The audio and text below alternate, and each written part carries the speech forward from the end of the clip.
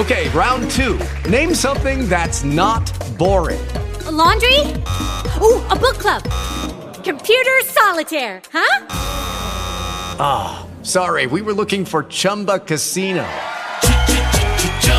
That's right, ChumbaCasino.com has over 100 casino-style games. Join today and play for free for your chance to redeem some serious prizes. ChumbaCasino.com. No purchase necessary. Void where prohibited by law. 18 plus. Terms and conditions apply. See website for details. Hello, it is Ryan, and we could all use an extra bright spot in our day, couldn't we? Just to make up for things like sitting in traffic, doing the dishes, counting your steps, all the mundane stuff. That is why I'm such a big fan of Chumba Casino. Chumba Casino has all your favorite social casino-style games that you can play for free anytime, anywhere with daily bonuses. That should brighten your day a little. Actually, a lot. So sign up now at ChumbaCasino.com. That's ChumbaCasino.com. No purchase necessary. VGW Group. Void where prohibited by law. See terms and conditions. 18 plus. It's time for NBC Radio News on KCAA Loma Linda. Brought to you by Green Kong Dispensary, the Inland Empire's finest curated medical and recreational dispensary. Google GreenKong.com. Iraqi game change, e-cigarette product ban. I'm Barbara Cusack. Katyusha rocket struck a military base next to Baghdad International Airport, according to Iraqi police sources. Meanwhile, the U.S. expressed readiness to take preemptive military action should Iran or its proxy forces strike on American interests in the Middle East. Do I think they may do something? Yes, and they will likely regret it. That's Defense Secretary Mark Esper, who says the game has changed, citing a series of violent attacks on U.S. personnel and facilities in Iraq in recent months by Iran-supported militias. The Australian Navy was racing to rescue thousands of people stranded on the east coast of the fire-ravaged country, with increased fire danger ahead in the states of Victoria and New South Wales. U.S. Embassy officials warned today that tourists of Australia's south coast of New South Wales should leave because of extreme fire danger starting Saturday.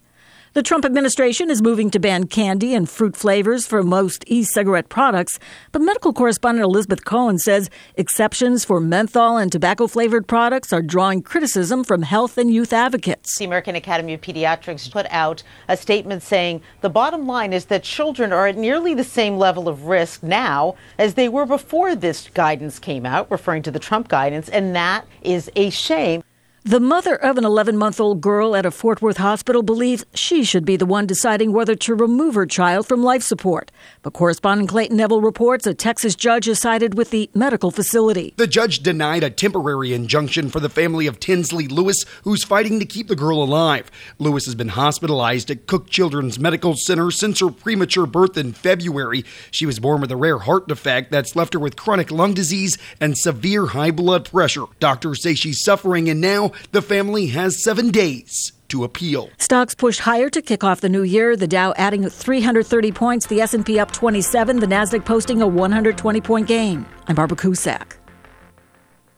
Thinking about life insurance?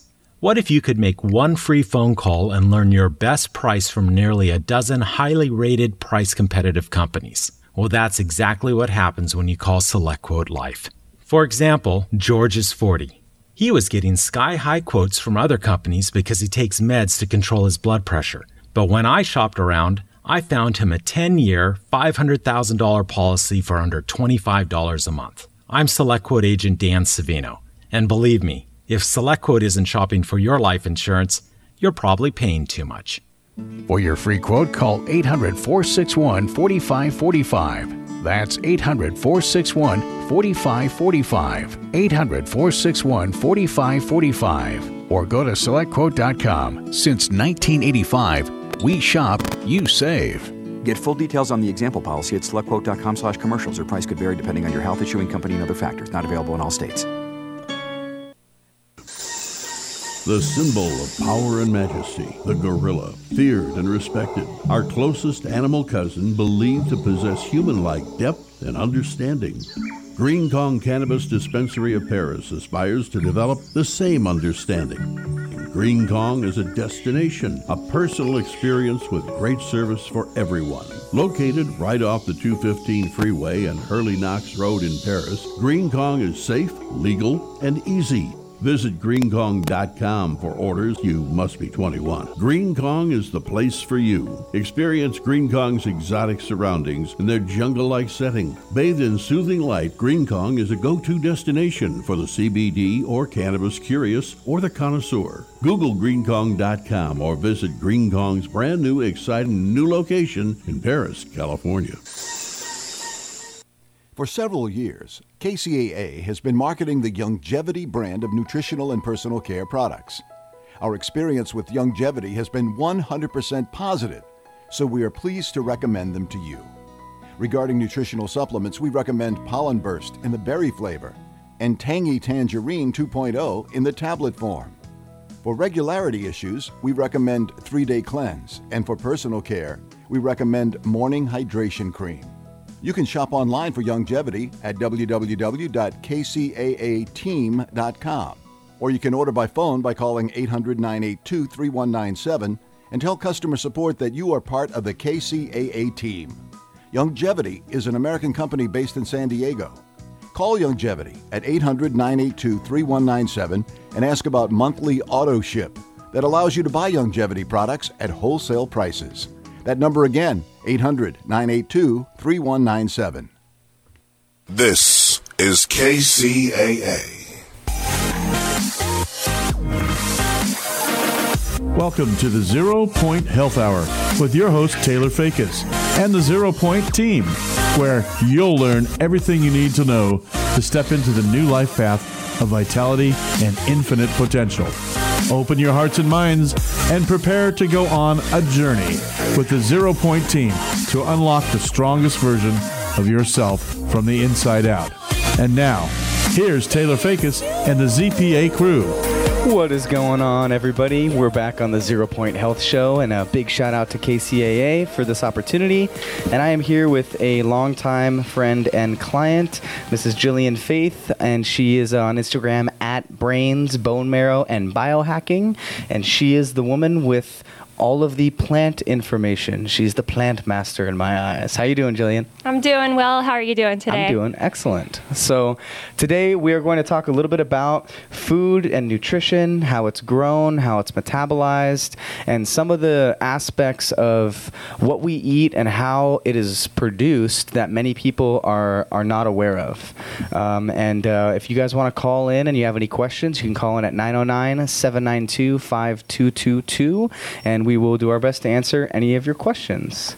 So Jillian prepared herself very well for today. So what do you got lined up for us so far? Well, I was asked a little last minute for this, so I had to write a bunch of notes because I didn't quite know until about an hour ago what we're going to be talking about.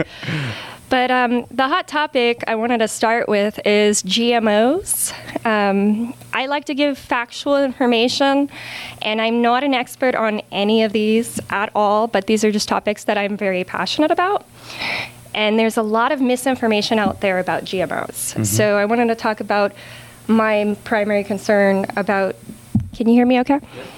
So my main concern about GMOs is the fact the Roundup Ready ones and the overuse of glyphosate. Mm-hmm. There was an article I read recently about how there are plants starting to metabolize glyphosate. So what that means is they're eating the glyphosate and they're going to become resistant over time. That's a big possibility. Yep. And then when we overuse certain tools, just because the tool exists doesn't mean it should be used or it should be used for every application. Mm-hmm. Mm-hmm. So I see all of these things as different tools in our toolbox. However, we have to use them responsibly. Yeah, absolutely. I have my little nose thing coming out. If I could chime in there for a second, too. One of the things that came up when you were saying that is it's kind of like how we use antibiotics, in our own body. So we're trying to create an intervention where we're able to change the ecosystem or the environment internally, like the bacteria that's living in our body, or externally. And life thrives, like life mutates, life finds a way. So if we continue to use antibiotics in our body, in the animals that we're eating, or antibiotics for plants, which would be like pesticides, herbicides, stuff like that, at some point they're going to build a resistance and mutate out of that, and we're really in the long run making them stronger and more resilient. When we're not using it in the right application, that's extremely accurate. Yeah. The other concern I have with GMOs isn't so much like BT corn. They've done a lot of research on BT. BT is not supposed to affect the human body, so I'm not too concerned about that. The science seems pretty sound. However, the first GMO, what year were you born? 94. The first GMO came out in 1994. So we don't have any long-term studies to show the long-term effects of GMOs. And unfortunately, there's a lot of new information coming out in the medical community, and a lot of the things that I'm currently doing with my diet are based on new information. And when I tell people how I'm eating or what I'm doing, they think I'm insane because it completely contradicts the old information. The first GMO in 94 was a tomato called the Flavor Saver, spelt FLAVRSAVR. And it was they modified the gene to delay it from ripening so it can have a longer shelf life. So that's the very first GMO that came out. Interesting. Everybody gets concerned, but when you educate yourself instead of being in fear, then you can learn what to avoid. If you're trying to have a GMO-free diet, then you know what to avoid if you do the research. So I can tell you right now, the current 10 crops that are GMO, and I'm just going to take this out because it's not working. There you go. Alfalfa, apples, cotton, papaya, potatoes, soybeans, squash, sugar beets, canola, which is actually rapeseed. Canola stands for Canadian oil. And then corn, both the sweet corn that we eat and then the ones that are fed to. When you said BT corn, what is BT corn? I don't know how to pronounce it properly. If I had it in front of me, I could. But it is, the BT is, it does not affect human beings, but it will affect the pests that will eat the corn. Oh, is that the pesticide that kind of makes their stomachs explode, like their internal organs kind of swell and blow up? Off the top of my head, I don't know off the top of my head. I don't do too much. I have issues with remembering things, so I like to have the notes. So I'm not against admitting when I don't know something. Yeah, for sure, for sure. Recall. Yeah, no, that's the way it should be. But it's unique because. And I'm going off some old information here too, but I remember reading some research on how there's certain things that we're putting in the soil and on the plants that are showing up in babies right when they're born. So it's almost like it's being genetically passed down from the mother in while they're in the womb. And there's babies now that are being born with certain pesticides and toxins and things like that in their bloodstream already, which to me is kind of concerning because it's like, all right, if there's something that's changing our gene expression or something that's basically going to be multi-generational, if we do discover that there's some harm in it, how long is it going to take us to get that out of the gene pool or to get that out of our system? So yeah, it's kind of an interesting concept because, like you said, the first GMO came out in 94. I'm 25, so we've had about 25 years of experience with genetically modified foods. And it's one of those things where it's like, okay, even if we stopped there and we didn't genetically modify any more foods than what you just listed off, a lot of those are staples in people's diets, especially all over the world, where food is not as available or people don't make as much money. There's a lot of corn that gets eaten. There's a lot of these potatoes and some of these other things that you named off.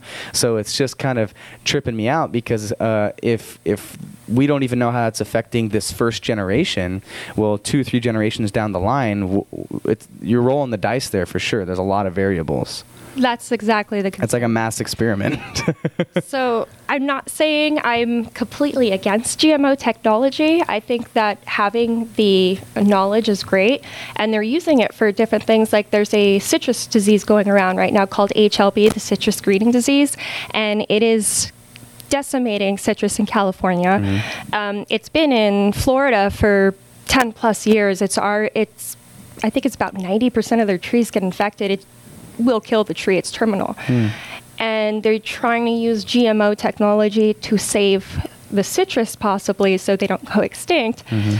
And but that's from the method that they use, because I taught a class this morning about grafting and propagating plants, and we were talking about how the cultivar, like the Meyer lemon, is I think it's Mandarin orange and lemon or something like that, if I could recall.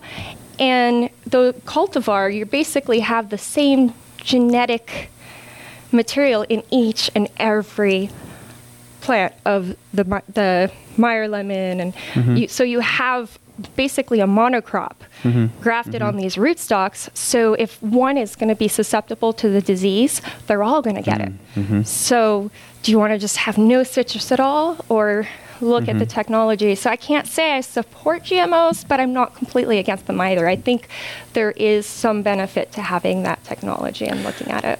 Yeah, and I'm curious your perspective on this, because you know more about this than I do, but you use the word monocrop there, and so like mono being one, so there's like one singular crop that's being grown, you know, huge fields of corn or huge fields of wheat, and when you take away the dynamic, the biodiversity of an ecosystem or an environment, you make the whole environment more susceptible to diseases and different things like that. I mean, just like even with human populations, in the early 1900s, if you were in New York City or one of these major cities and one person got sick or one person got TB or whatever, they were so tightly packed and everything was so close together, and there wasn't enough fresh water, clean air flowing through. There wasn't all these environmental factors that help you heal, that help expose you to different things that would build up resilience. So when you have acres and acres and acres of just corn, that corn technically is more vulnerable now, because if one pest or if one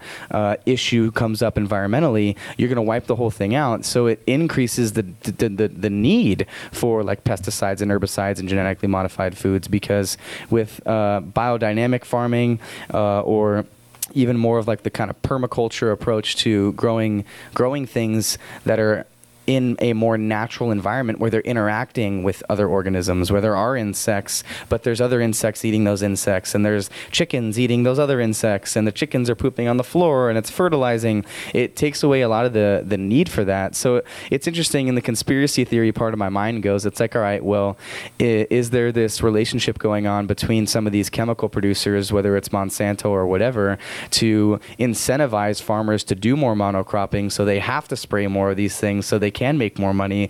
And my mind goes there immediately, because it's like, at the end of the day, if research is showing, or if just history is showing that we're doing things that are unsustainable and destructive, my mind always goes to, okay, who's making the money off of it? Follow the money.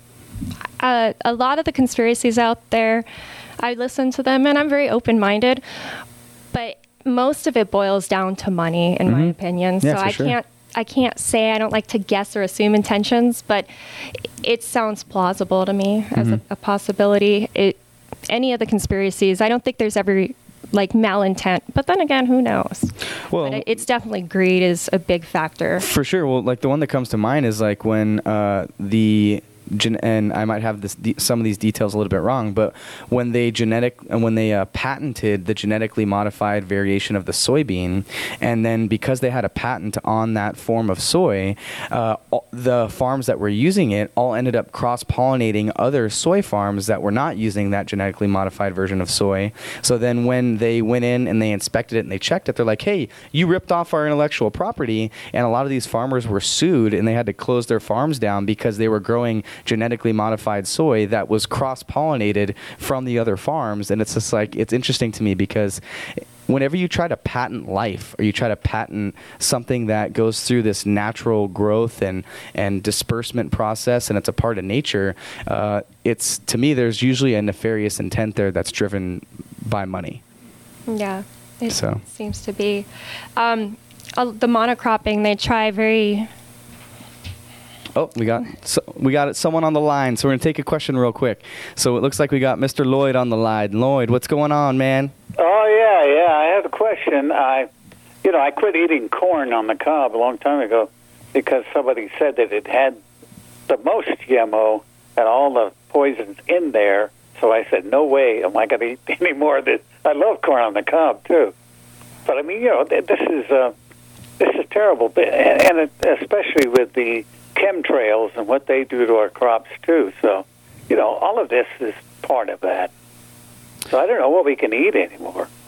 Yeah, well, that's a good point. We're going to kind of get into some of the different companies and families and organizations that are really taking a stand against this and getting back to the way that nature intended life to interact and to thrive to make it more sustainable. Because at the rate that we're going right now, I definitely think that we're headed in a direction where we're going to cause a lot more problems than what we're trying to solve. Because, like Jillian said, it's like I don't really buy into the whole like we're trying to depopulate the planet. We're trying to destroy, and pollute and have this completely nefarious intent. Like, I'm assuming, I'd like to believe at least, the first genetically modified foods were made to try to feed more people, to try to make food more available. But that's what happened. But, when you've got a city like New York that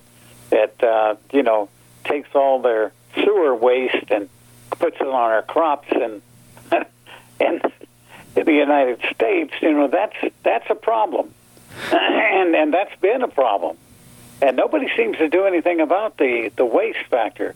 In Europe, they burn it, but here they take it and they make it into fertilizer. Yeah, and all the waste from the hospitals and whatever you throw down the toilet becomes, they throw on your crops. And that's terrible too. And I'd like to know more about that and where it's coming from, and those that don't use that type of fertilizer.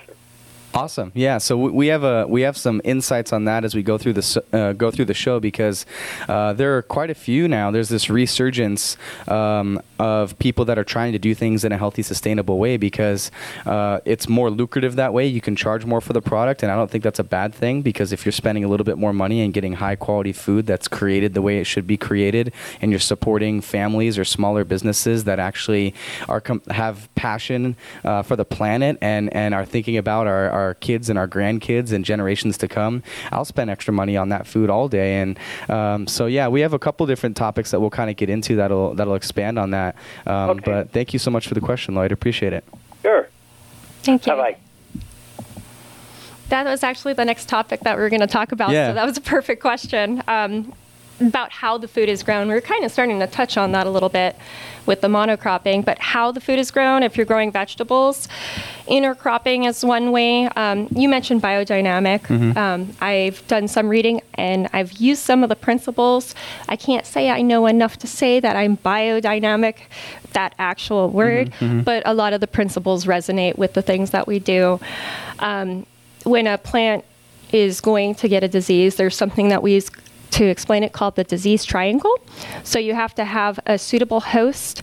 There's specific types of pests and bacteria and fungi that may attack one type of plant, but it may not attack another. So if you have something that only attacks brassicas like broccoli, cabbage, kale, it's not going to attack a tomato plant. So you have to have the right type of pathogen. You have to have the right type of host. And then you also have to have the environment that's favorable to that as well, because if you have a very healthy host, the plant is a healthy plant, then it's not going to necessarily get the disease.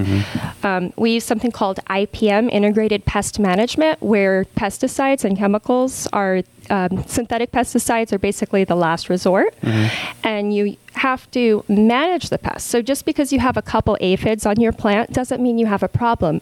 Those will actually be a food source for some of the beneficial insects, which will eat some of the other insects, and it's the cycle. If you take away all of the pests or all of the pathogens, then there are things in like the soil food web where the organisms are not going to have the food to eat.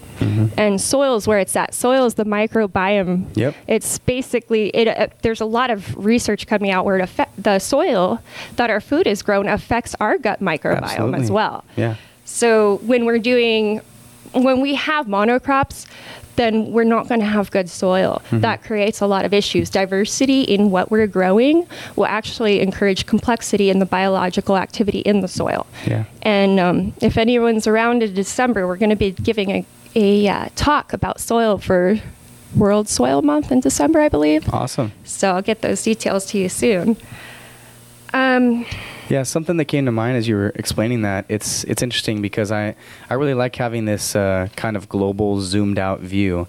And it's so cool when you think about how there's, you know, a microbiome inside of our body, like all the gut bacteria and the flora and all the beneficial bacteria and all the things that are living inside of us. And if you kind of zoom out, that's fractally represented at every scale. So it's like there's a microbiome for the ocean. There's a microbiome for the soil. There's all of these different communities and environments where things have to interact with each other and either apose, which is like a form of support, synergy, or oppose each other. And it's just kind of interesting because the more you remove something from its natural environment, the less it can tolerate the things that was in that environment, because the environment is what implies the organism. So like with climatization, if you take a plant that's naturally growing in a certain part of the world, that plant has those properties because it was in that environment, because it was getting that spectrum of light. It was getting that kind of water, that kind of soil. So if you take like, and I don't even know if this is a real thing, but if you take like lavender that's grown in Africa and then you bring it into Southern California, after a couple of generations, it starts to lose some of those properties because it's no longer making the adaptations and adjustments that it needs to survive in that environment. After you grow a plant and you collect the seed, you regrow that plant, you do that for 3 generations, then it becomes acclimated to that specific area. So that is true. It will start to change and acclimate, because what's going to happen, and you can actually do your own selective breeding. I was doing this with a chicory crop not long ago. I was trying to find chicory that was resistant to the heat. So I planted about 100 chicory plants, and that's not quite a lot. If you're doing selective breeding, you probably want to do a lot more. But I looked for the ones that were bolting, which means they were getting ready to produce seed. Mm-hmm. And the ones that went to go to seed first, I killed those off. I didn't save the seed from them.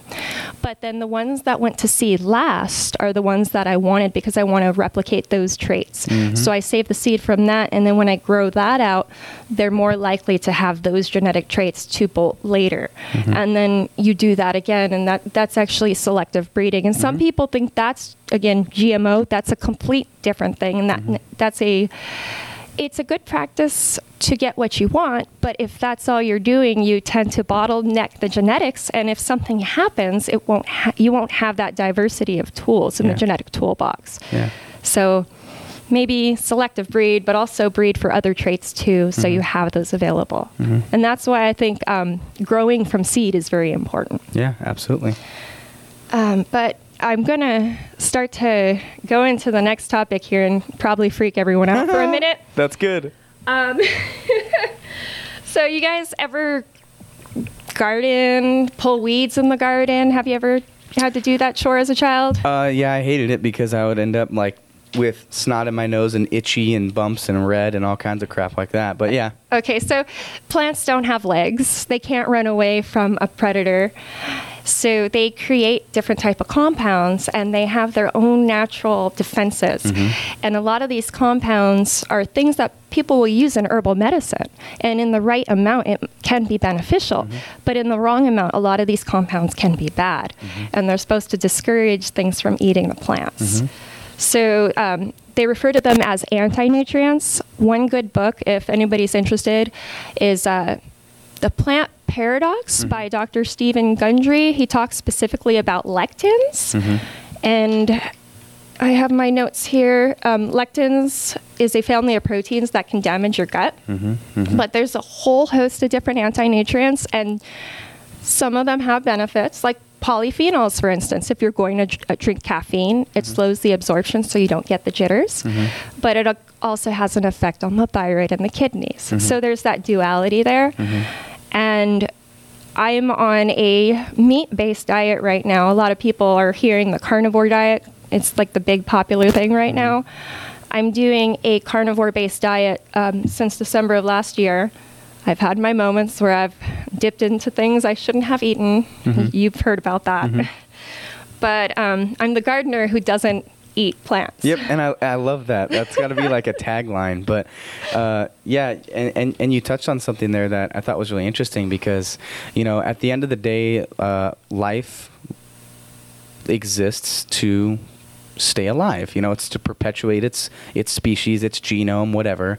And so, like, if you think of seeds and you think of animals that eat seeds, in most cases, the reason why there's a fruit that's sweet that animals want to eat is because the fruit, when it gets eaten, those seeds go into the animal's stomach, and then that animal goes and poops the seeds out somewhere, and then that plant can now spread its seed over larger distances, and it increases the likelihood of the survival of the species. So it's really interesting because when you eat an animal, I mean, I think in most cases it hopefully is dead already. Hopefully people aren't eating live animals. If you are, that's a whole nother level. But, an animal defends itself with its claws and teeth and fangs and running and all those things. And I like what you said, like plants don't have legs.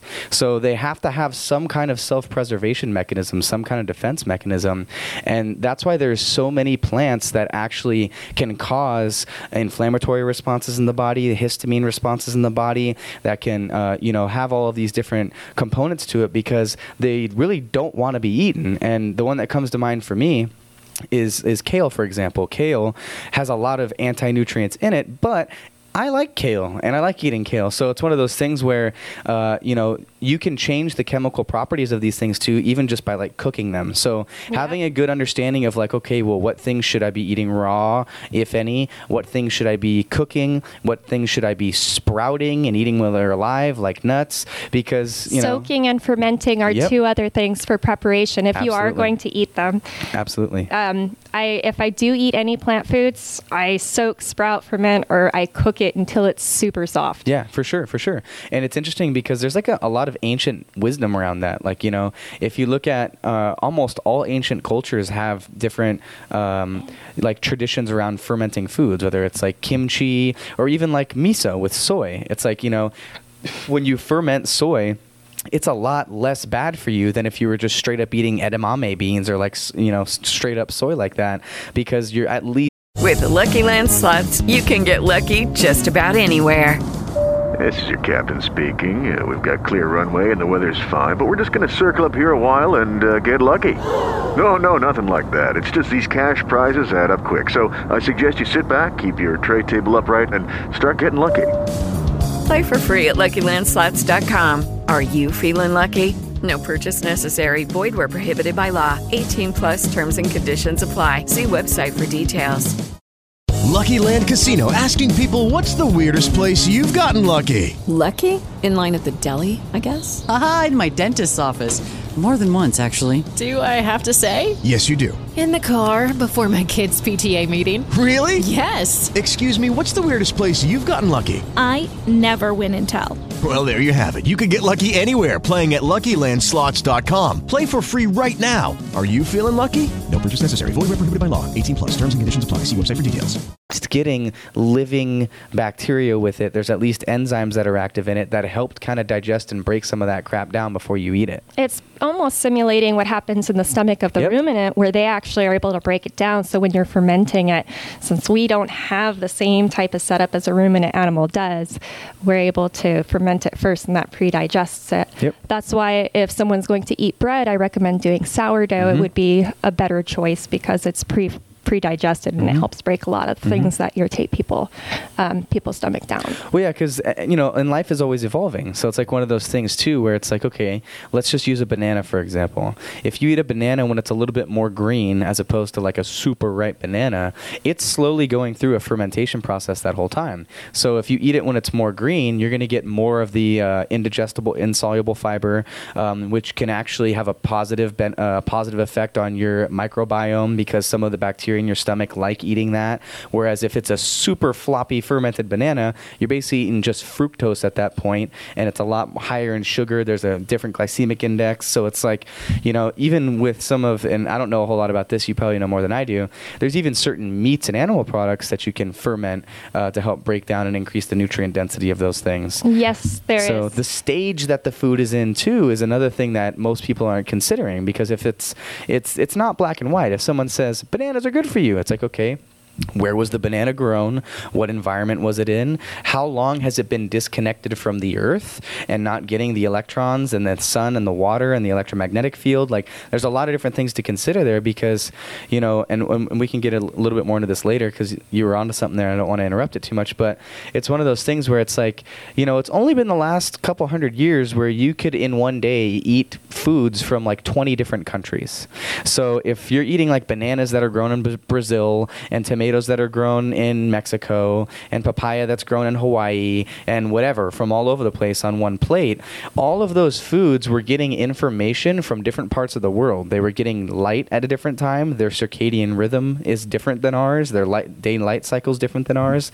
The nutrition in the soil, the electromagnetic field is different. So it can be really confusing if it's the middle of winter and you're in Maine and it's freezing cold and you're eating like a ripe banana from Jamaica.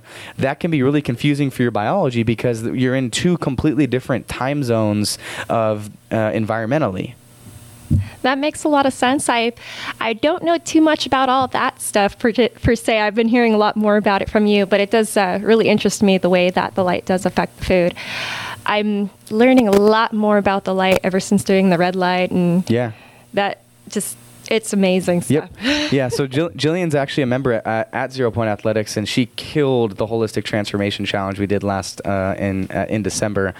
She did an amazing job, and one of the tools that we have there is, and you just won one for free in a contest, which made me freak out, is the red light therapy that we have, right? So, you know, last thing I'll say, and then I'll let you chime in and kind of we can move through this, but at the end of the day, it's like, all right, we eat food to have energy.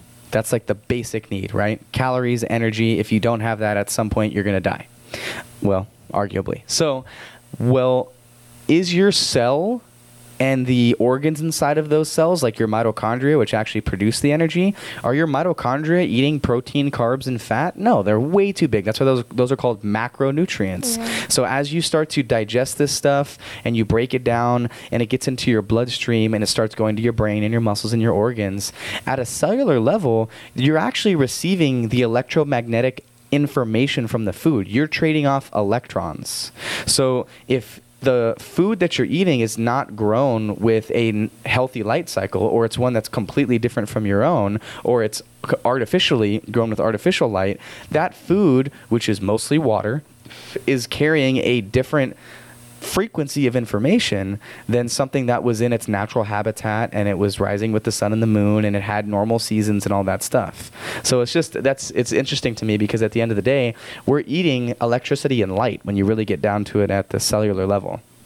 I do want to get more into, we talked about the production of vegetables. I want to get more into the production of meat here in a minute. Go for it. But before we do, you mentioned soy, and I wanted to mention something very important specifically to me right now is goitrogenic foods can affect your thyroid quite a bit. It affects the way that your body deals with iodine, and that's what initially, I used to eat a lot of vegetables. I would love vegetables, but I learned that broccoli, soy, any type of brassica, basically cabbage, Brussels sprouts, and those were the ones I liked the most, are not necessarily good for someone with a thyroid issue. So that's another reason why I'm avoiding vegetables. What were those? You said goitrogenic. It's, if anyone wants to look it up, it's GOITROGENIC. Okay, goitrogenic. Interesting. Correct. Well, and you might know this better than I am, but a lot of that family of food is not actually a naturally occurring plant, because what my understanding is a lot of that was through selective breeding from the mustard seed, like Brussels sprouts, broccoli. Yes. So selective breeding isn't the same as GMO, and you can, a lot of those things if you have two brassicas, because they pollinate, it's very hard to grow something to be true. It has to have such a distance. So if you're trying to grow a brassica, if you save the seeds from that, the likelihood of it being some random, because so many people grow broccoli and spinach, or not spinach, kale, and the likelihood of it becoming something random is very high. So, really? Yes. Interesting. April, we're going to be teaching a class about selecting seeds and saving seeds. So we talk about that a bit. So interesting. Another class I'll give you info on. Yeah, for sure. But so I wouldn't say it's unnatural. They selected for those traits. Mm-hmm. So it's you could have it naturally occur, and then you like it, so then you save the seeds from that and then redo that. Mm-hmm. So we did play a hand in that, but I wouldn't say it's super that's kind of a weird one. I don't want to misspeak on that. But those things can occur naturally. Yeah, and it's interesting because I hear what you're saying, and what popped into my mind was dogs. So it's like, my understanding, which might be wrong, is that pretty much all dogs evolved from different kinds of wolves, right? And there was a selective breeding process that we went through, like, oh, okay, that's a really fluffy one. This is a really fluffy one. Let's keep making those two things, get it on, and then we're going to have like this really, really fluffy one. And so it's interesting because it's like, does that make it unnatural or bad? I don't think so. But I think it could be taken too far. So like what comes to mind is like a pug. Like a pug's like eyeballs pop out. Like that thing would not live in the real world. You know? I have some Pomeranians at home and I adore them. They're royalty dogs. They were bred for the queen. Yep. So, but they are basically inbred, so they would not survive in the wild at all. So when you compare it to that, now I'm like, well, I don't know. I could kind of understand. Maybe it's not the best idea. Well, I wonder, like, if humanity just disappeared from the earth, like, would broccoli live? Like, would Brussels sprouts still be around? Like, it might just completely evolve into new things. Interesting. Cool. One more thing, we were talking about anti-nutrients, but another factor to consider is the bioavailability. Heme iron is something that we are able to uptake a lot more. Just because you're eating a specific vitamin doesn't mean that your cells are going to take those in. So I know more about plants than I do about human biology. Plants have cell walls, we have cell membranes. But when your plant's uptaking nutrients, it needs to have the right pH to take up certain types of nutrients. There's so many different things, and they have to be available for the plant to uptake. One really important vitamin, one of the most important vitamins, vitamin A, is something that some people are able to get through beta carotene. But there is a gene, it's the BCM01 gene, that some people are able to convert beta carotene to retinol, and some people are not. So if someone's eating a predominantly or complete plant-based diet and they don't have that ability to make that beta carotene retinol, then it's not a usable form. They probably going to become deficient in vitamin A. So I look for things that are more bioavailable, and in animal-based foods, many of these vitamins, all of these vitamins actually are more bioavailable. Heck yeah. Like plant ALA doesn't typically convert to DHA very well, and this is shown even in healthy individuals. It doesn't convert very easily. Well, and it's interesting just to expand on that a little bit because for example, with omega-3s, with DHA, for example, it comes down to the charge that it carries, because at the end of the day, again, we want our mitochondria to have energy to produce ATP. ATP is an acronym for adenosine triphosphate, which is the molecule that has to be separated into ADP, so tri to die. It loses a phosphate bond, and the release of that phosphate bond creates energy. And if you are not able to provide the environment necessary for your mitochondria to continue producing ATP to be broken down into ADP for energy, then you're going to, that's really, in my belief, the basis of all disease. Because if you don't have enough energy, period, you're not going to be able to fight off anything. You're not going to be able to actually have vitality. And if you have cancer in your body, or you have an autoimmune thing that's dormant inside of you, the more energy you give your body, the more power it has, the more it's going to be able to fight those things off. And with animal-based omegas, they have a it's either positive or negative, but it's the polarization of the mitochondria. So if the mitochondria has a net negative charge and you're eating sardines, salmon, whatever, the omegas in animals have a positive charge. So they actually are magnetically attracted to each other, and they're a lot more bioavailable. Whereas plant-based omega-3s typically don't have the right electromagnetic charge to actually be utilized at the cellular level, at the mitochondrial level. I didn't know that. Yeah, it's pretty interesting. That's why I'm a huge proponent of seafood. And the first thing that people go is like, oh, mercury, radiation. And I'm like, look, that's real. I get that. But if you're getting the sunlight and you're getting all the other nutrients that you need and you're drinking clean water and you're getting in the sauna at our gym. Yeah, selenium. If the ratio, first of all, you mentioned the sardines and the anchovies. The smaller the fish, the better, because it's not going to have as much mercury content typically.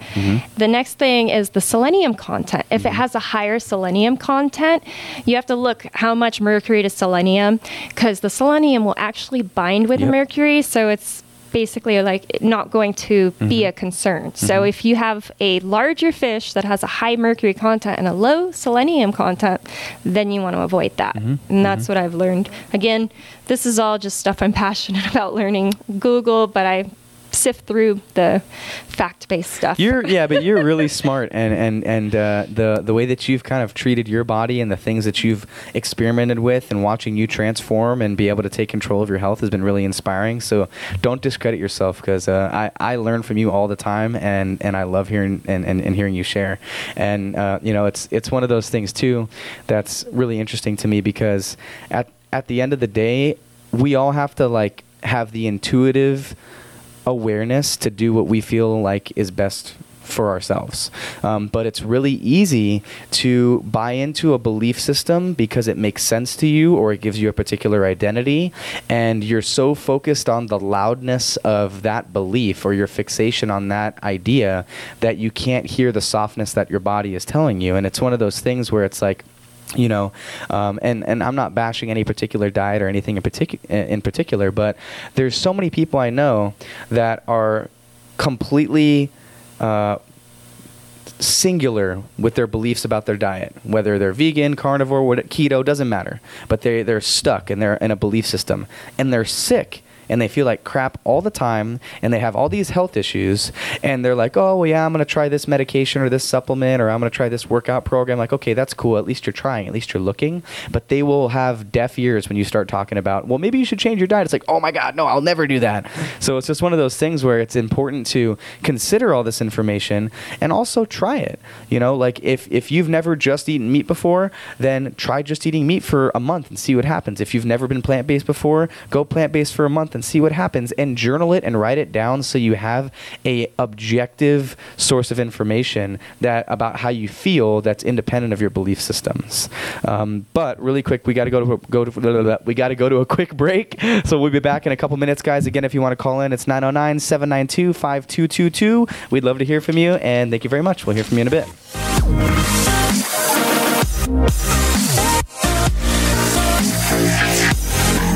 Taylor Fakis and the ZPA crew will be right back with the inside tools for a better you right after this on the 0 Point Health Show.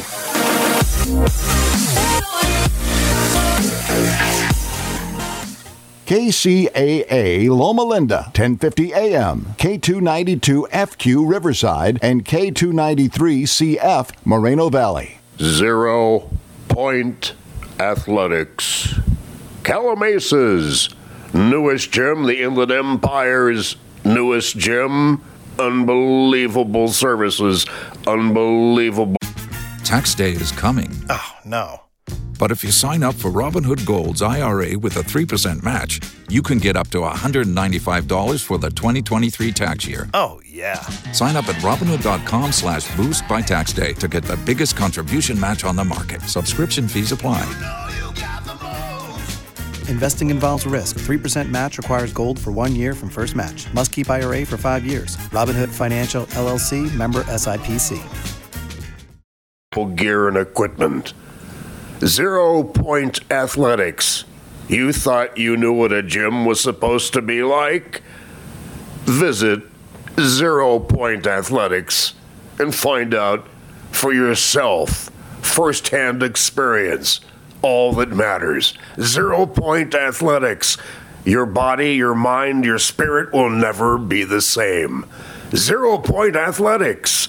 1103 Calamasa Boulevard, Calamasa, call 810-7973. That's area 909-810-7973. 0 Point Athletics. In one of the first studies of its kind, researchers have found a link between vaping and the increased long-term risk of developing respiratory disease. Published in the American Journal of Preventive Medicine, the study monitored e-cigarette users and respiratory disease over a 3-year period. In that limited amount of time, researchers found the odds of developing lung disease increased for e-cigarette users almost as much as it did for cigarette smokers. And if they used both, it went up even more. The study relied on self-reporting for more than 32,000 adults in the U.S. They were asked if they used any type of vaping or tobacco product and if they had ever been told by a doctor they had lung or respiratory conditions. Medical professionals stress that there are still a lot of unknowns when it comes to the health risks of vaping and the true long-term effects on the body. For today's Health Minute, I'm Jeremy Roth. KCAA.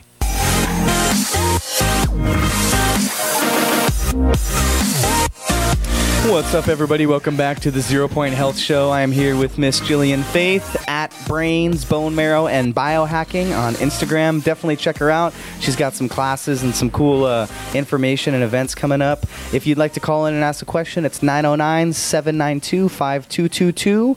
And the last thing we were talking about was giving different diets a try by eliminating some of the variables. So Jillian wants to chime in a little bit on how you can do an elimination diet correctly.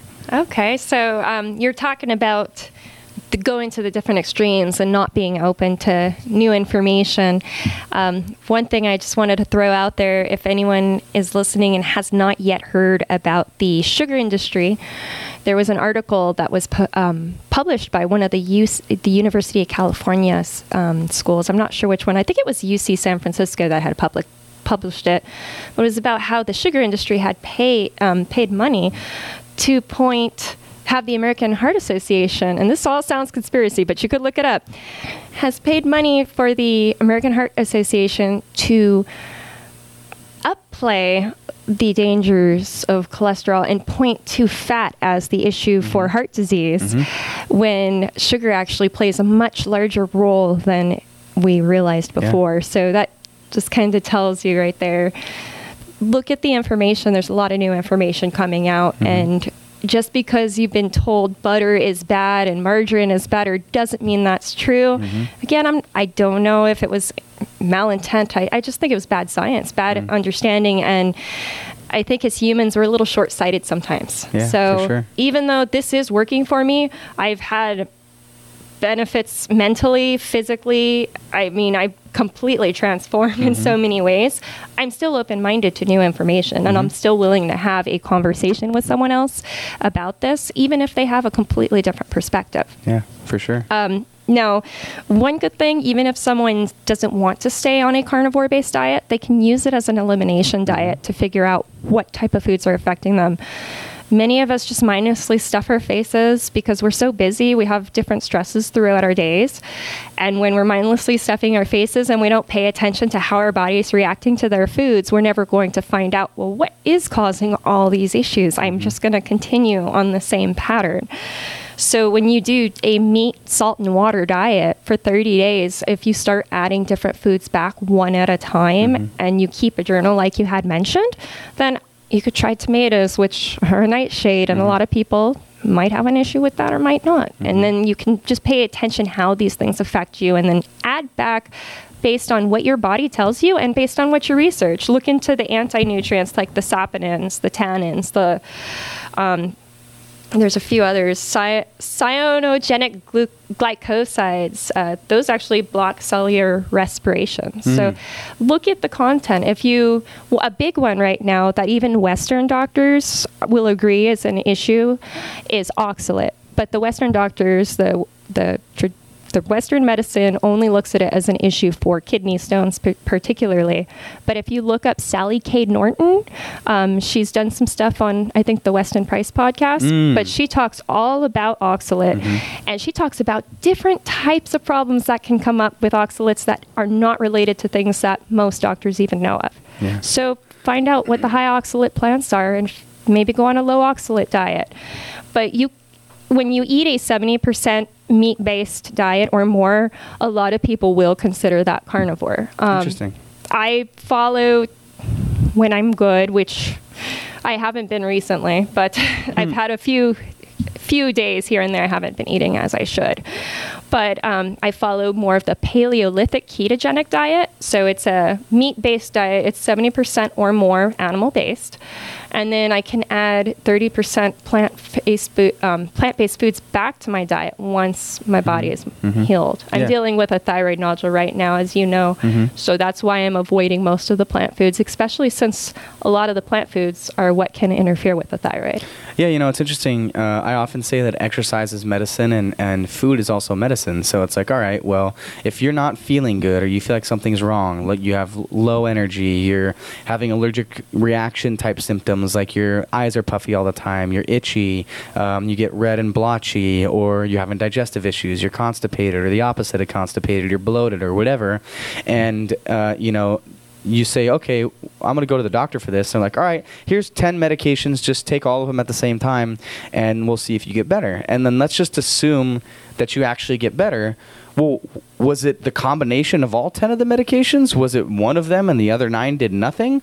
When you have Or did it just run its course and the medicine did nothing at all? Exactly. So it's one of those things where when you start to take away some of the variables, first of all, you get a lot more sensitive. And when you get more sensitive to what's going on in your body, you can have a better subjective understanding of what food is doing what to you. And it's interesting because the biggest thing that shows up for me is I'll get itchy. Like I'll get itchy when I eat certain things. And I wasn't quite sure what it was because I would eat a salad and I like having a lot of stuff in my salad. So it'd be spinach and kale and sunflower seeds and tomatoes and bell peppers and all this other stuff. And I would eat the salad and I'd be like, man, I'm itchy after eating that. Well, it's what made me itchy? Was it the leafy greens? Was it the sunflower seeds? Was it the tomatoes? So one of the things that's really consistent with high quality meat that's produced and sourced well is you're getting pretty much the same thing every time. Like if you're eating high quality grass-fed beef, you're not throwing a lot of variability in there. So if you eat high quality grass-fed beef for a week, let's say, and then you eat high quality grass-fed beef with some tomatoes, and then you eat that and you're like, wow, I feel itchy.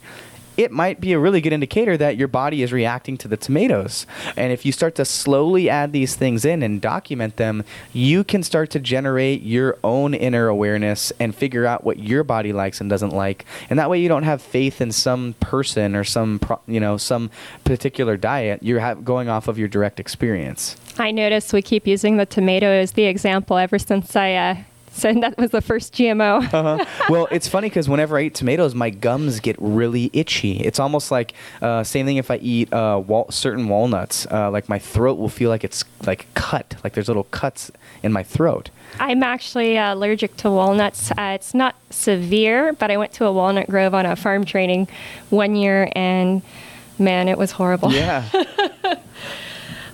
You mentioned good quality grass-fed meat, and that was the very last thing I really wanted to touch on is what are the ecological consequences of eating meat, because that's a hot topic right now as well. Oh my gosh, yeah.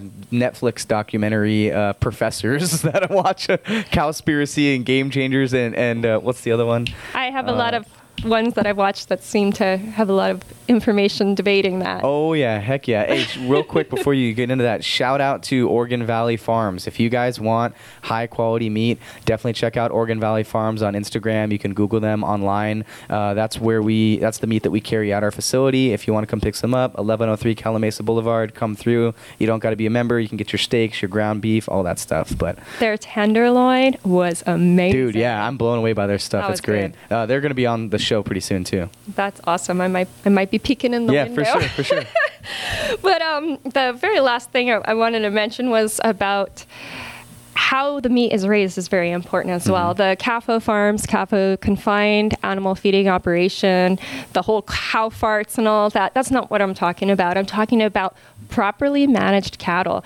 If you want to find more information, look up Alan Savory. I was actually watching a talk on him this morning about how sheep can save the world. Yep.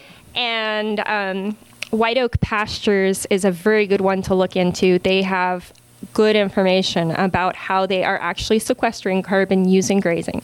Now, you can have grazing done wrong, where you just let the animals graze and they graze everything to the ground. You want to use techniques like mob grazing, where they actually will confine the animals not in a small area, but they have certain areas that are sectioned off, and they let them feed down and to a certain point, and then they bring them back so the plant can grow back. And then that's actually going to be sequestering the carbon into the soil as the plant's growing back. Then there's also the silvopasture technique, which is amazing because now you don't have to use as much water. It's providing shade for the animals. And then you also have an extra crop. Now, if you want to have wool, if you're doing sheep, you could have meat and then milk from the sheep. You could have fruit or nuts from the trees, depending on how you're setting it up. The Savannah Institute, I think they're out of Wisconsin, is a great resource to look up information on silvopasture. Interesting. I've never even heard of that. It's a similar concept to what some vineyards are doing, because they're using the grapevines. They're using small, tiny sheep, like old world breed South Down baby doll sheep. And what that does is they're grazing in between the vineyards, keeping down the weeds. So now they don't have to use herbicides, which are going to poison the groundwater, which are going to go into the soil. It's going to upset, if you use those herbicides, if you use broad spectrum fungicides, those things will actually upset the broad spectrum fungicides, for instance, will not target just the bad fungi. It will actually kill a lot of the fungal activity in the soil, and it just destroys everything you're trying to do if you're trying to build good, healthy soil, because that's where it all starts. Yeah, absolutely. And, I'm fascinated by fungus, and if you want to get deep into that, Paul Stamets actually just came out with a documentary that's showing in some select theaters about how amazing mushrooms and fungus are, not just for like your health, but for whether you're talking about trying to save the bee population, to eat, mushroom strains that can eat and live off of plastic, that you could fill landfills with these mushroom spores, and it eats all the crap that nobody, all the trash that people have thrown away, to, even some of the supplemental ones that are in some of the products at Zero Point, like lion's mane mushroom, and the insane benefit that there is for your digestive system and for your cognitive health. And, you're into mushrooms, chaga and turkey tail and all these other things, these like adaptogenic mushrooms. And people, I'm not sure people are aware of that. A large portion of the dirt, the soil, is mycelial matrices of fungi. And so if you're using this like broad spectrum antibiotic or antifungal that kills everything, you're lessening the integrity of the soil, its ability to stay together. I mean, there's a lot of issues that could come up from that, whether there's, heavy rains, and there's more mudslides or whatever, because things can't stay attached. They're not a part of that ecosystem and community in the dirt anymore. You just explained my hour-long soil presentation in 5 minutes. Congratulations. That was pretty awesome. Cool. But you touched on a lot of things there, and that's all very accurate. Awesome. So we got 1 minute left. Miss Jill, is there anything that you'd like to share information-wise where people could see some of the information that you put up, like social media or anything like that, or talk a little bit about the events that you have coming up and how they can learn more about that? Just contact me. You're more than welcome to shoot me a message on brains, bone marrow, and biohacking if you have any questions. Again, these are things that I'm passionate about, and I'm not a professional. I'm not a nutritionist. I don't have a background in any of that, but I'm willing to share, and I'm also open-minded to hear what others have to say. So, awesome. Well, thank you very much for being on the show. Thank you for listening to another episode of the 0 Point Health Hour, and don't be afraid to come by, pick up your meat, meet us in person at 1103 Calamasa Boulevard, California, and we'll talk to you guys next time. Thanks for listening.